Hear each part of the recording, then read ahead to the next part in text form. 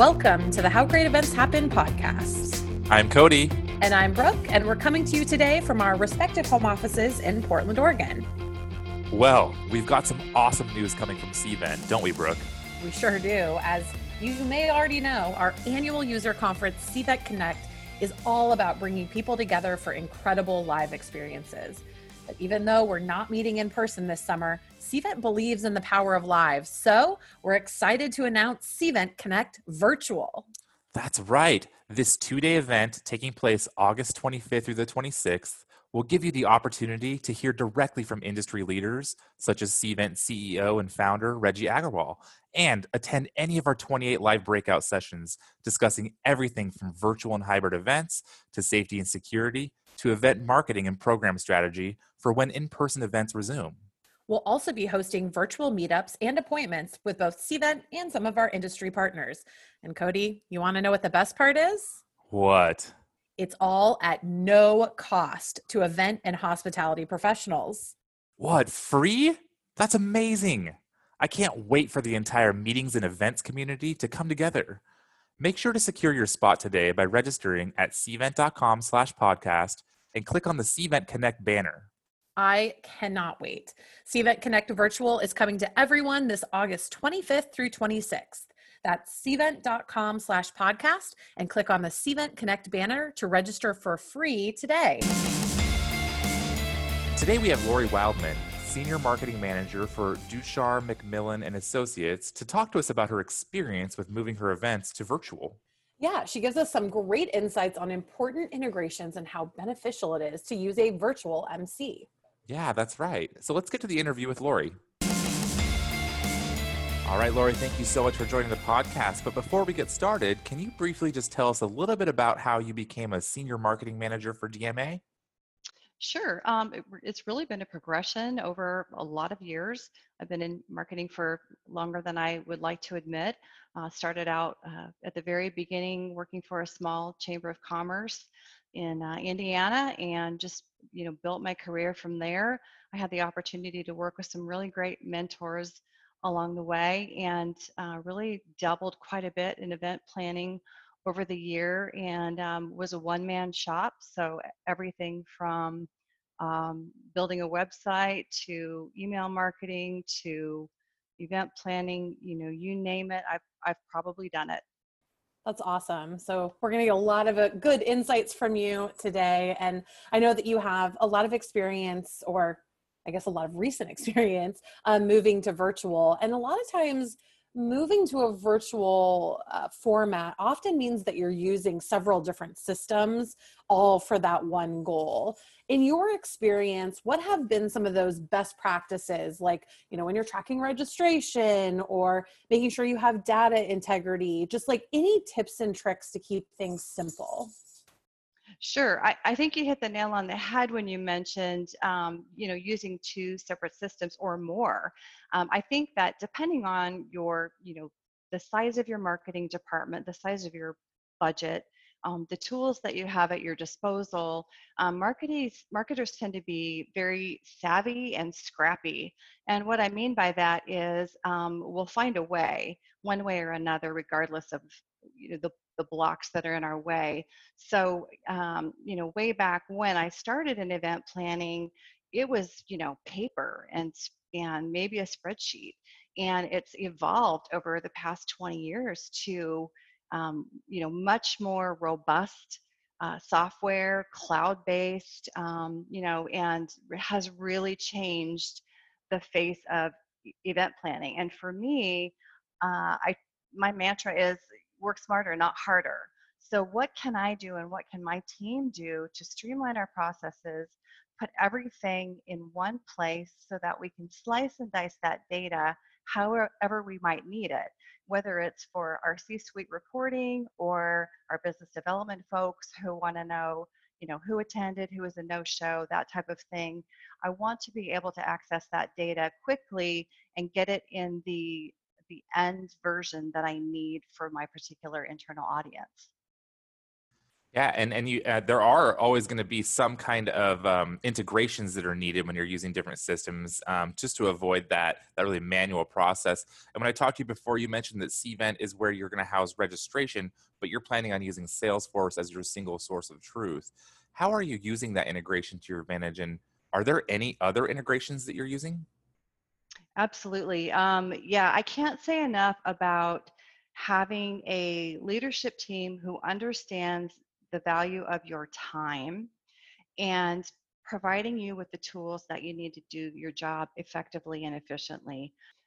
Cvent has a great way of utilizing APIs, which is just a fancy way of saying that it pushes and pulls data back and forth between Cvent and whatever those other software programs are that you use. So for us, we utilize Salesforce as our CRM. That's where we store all of our information about our clients, our prospects, and so forth. And we want to make sure that Cvent, which is the software that we're using for all of our event planning, can see what's in Salesforce and push and pull it back and forth so that at any time we can see in Salesforce exactly what has happened within our event planning. We push and pull information such as, did they attend an event? Um, did they request CPE certification? So we actually do continuing education with our attendees. Did they answer specific poll questions and what were their answers? All of that we can push on over to Salesforce to give our business development team and again our leadership team that visibility that they need to make strategic business decisions. I love a good integration. So I totally understand. Like connecting those systems makes life so much easier. And I know that when we're moving to virtual, that need for having clear reporting doesn't go away. In fact, it might even be more important to be able to see the differences between the in-person and the virtual. So what kind of reporting has been helpful to you when you've been moving to this virtual platform? You know, I don't know that it's any different necessarily between virtual and live, but I think that there is maybe more possibility. So, what I mean by that is in our little world, when we do live events, polling is not something that we're doing. We're having, engagement conversations, in real time with these folks in the room. However, when you're in a virtual setting, you don't have that. So, how can you utilize technology to your advantage to build that relational piece of it because you're not in person? So we use polling, for example, and that's, all those little rich data points that we're asking them. So for example, um, we'll ask them what CRM they're using or what ERP they're using, what software they're using, or we might ask them, we're in tax consulting, so we might ask them, are they under an audit right now? And what states are they under audit with? And then we utilize that information to help assist them in their business world. So for example, if someone tells us that they're under audit right now in California and we know of some great little um, tax snippet that may not be very well known of how it might save them some money, we would be able to offer that information. So it's really all about how to utilize that data and make it visible to the people that need to have it. Yeah, I love that there's just ways to get that information using the tools that you have. But one of the things that I'm really excited to hear about from you is the engagement piece. That has been like a huge struggle when I talk to people, like how to get people engaged when you have a virtual event. So I'm curious to hear, what have you used or what did you use in your recent virtual event to keep people engaged? What are your strategies? Well, this is really fun. I don't know. I'm sure most of the listeners have probably, participated in a webinar before. If you haven't hosted one and you're considering hosting one, I would say, what's stopping you? Go ahead and jump in and do it. But initially, this was a big paradigm shift for our organization. We had done only live events. We'd never done anything virtual.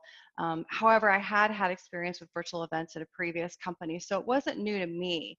But we had a sales team member approach me with a really great idea, and that idea was this: hey, Lori, we can't do this in-person roundtable that we were going to do at a restaurant. We normally sit down and we talk to them for a couple hours and we have a conversation. It's not a sales pitch, it's information sharing. I have this idea. I'd like to still feed them lunch. And his idea was to provide virtual gift cards for a local restaurant to not just every attendee, but every registrant. So we kind of put our money where our mouth was, and we were willing to pay for lunch for people who may or may not show up. And we got a great turnout off of that one event, and everybody loved it. And several of them were actually eating lunch during the meeting. So it was very, conversational and down to earth, and I think as close to an in-person event as you possibly could have. And then, of course, I mentioned the polling question. That's another one that, breaks the monotony, especially if you've got speakers who might be a little bit nervous. They're not used to being present in a webinar. Maybe they're fine in person, but this is just a different channel for them, and it can be a little intimidating. So we utilize our MCs to kind of break up that monotony and pop in with a poll question throughout the webinar. I love the idea of using an MC because I hear about it a lot, especially in in-person events. It's really important, just kind of keep things running smoothly. But it sounds like you had really great success using them in the virtual environment too. Can you tell us about some of the benefits and how they could be used effectively? Absolutely. I think that a lot of times marketers think, okay, I can be the MC. I've got this. I know the technology. This is a marketing department quote job. But look at it from this perspective as well. Yes, I can sit there and I can MC my webinar and do a fine job. But what might I be missing because I'm not a subject matter expert? That perhaps someone who has a subject matter expertise that I don't have could engage the speaker a little bit more maybe than I could provide some color around what that speaker is sharing and kind of expound on it. So what we have found works really well is to utilize folks within our organization who have some subject matter knowledge and can really have a conversation with that presenter and sort of pull more information out of them that they may have not planned necessarily on presenting. And they can also ask strategic questions and ask for more clarity on some things that the presenter may be talking about. Absolutely. I love the idea, especially with the production value, really using that MC to get the most out of the audience. I love that role. I think it's so important for events, virtual or in person. And it's almost like as we start to do more of these virtual experiences, there are some almost like silver linings, some kind of alternative benefits that we see from virtual versus in person, which is probably why people are talking so much about moving to hybrid, because it's nice to have that element. What are some of those silver linings that you're finding? Well, I think number one is the cost savings, right? So, we've gone from like renting a venue and paying for food for folks, which, if any of you have had to book F&B at a venue, it's really expensive. I think it's like $60 a gallon for coffee, for example. So we're saving all of those costs, flying our SMEs in, spending overnights, transportation, travel, airfare, all of that is wiped out. So our costs are just down to, what is Cvent costing us? What's other software costing us? It's really cut back our costs significantly, and it allows us to have a larger reach. So because we're not tied down to geography and people aren't, pressed for time and, oh, it's too far away, I really would love to go, but, I can't make the trip or what have you, we've taken that travel time out of the equation for attendees. And really, they can sit down and listen to us wherever they are, whether even if it's in their car. It's removed that barrier. So we're getting a larger reach geographically. We're getting a larger reach just from a numbers perspective.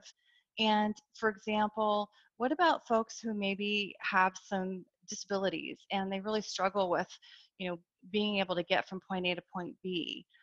That removes that barrier as well. So it's much more inclusive, and it's it's also a little bit less intimidating. So I think sometimes when people have the opportunity to attend a webinar, it takes away the fear of being sold to, having to sit through a sales pitch or something like that, right?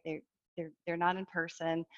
It just kind of takes that fear away from them in that perspective as well.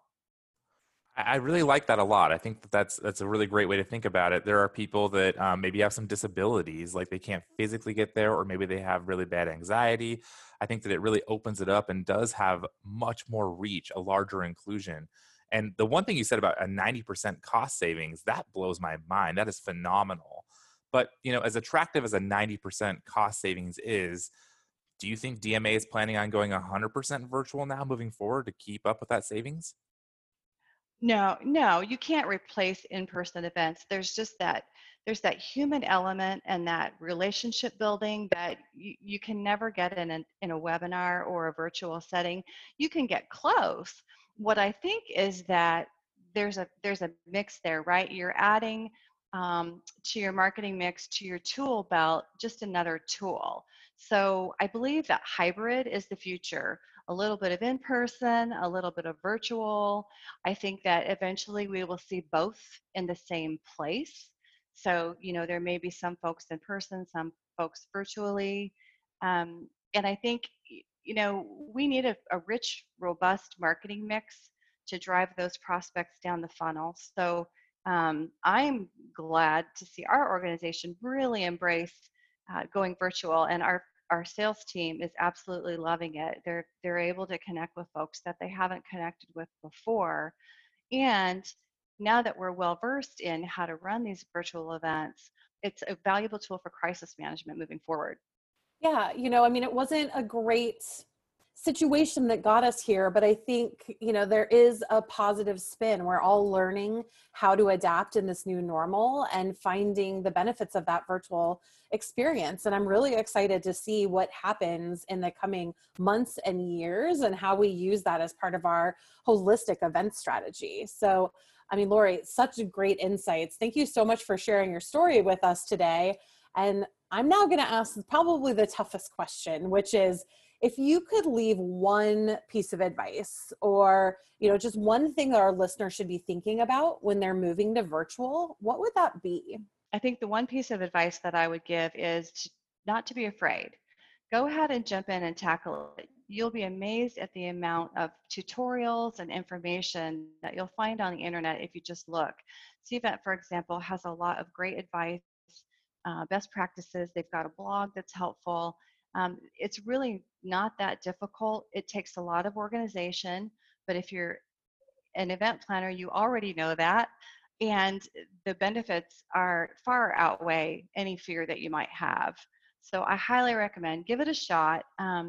Join us in the Cvent community. We talk about best practices in our little group. Find a group of event planners on Facebook or LinkedIn where they're going virtual and they're having success with it, and take their best practices. There's no sense in reinventing the wheel.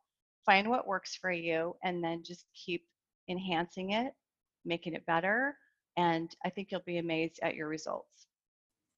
I think that's some solid advice right there. Just use your resources that you have and don't be afraid.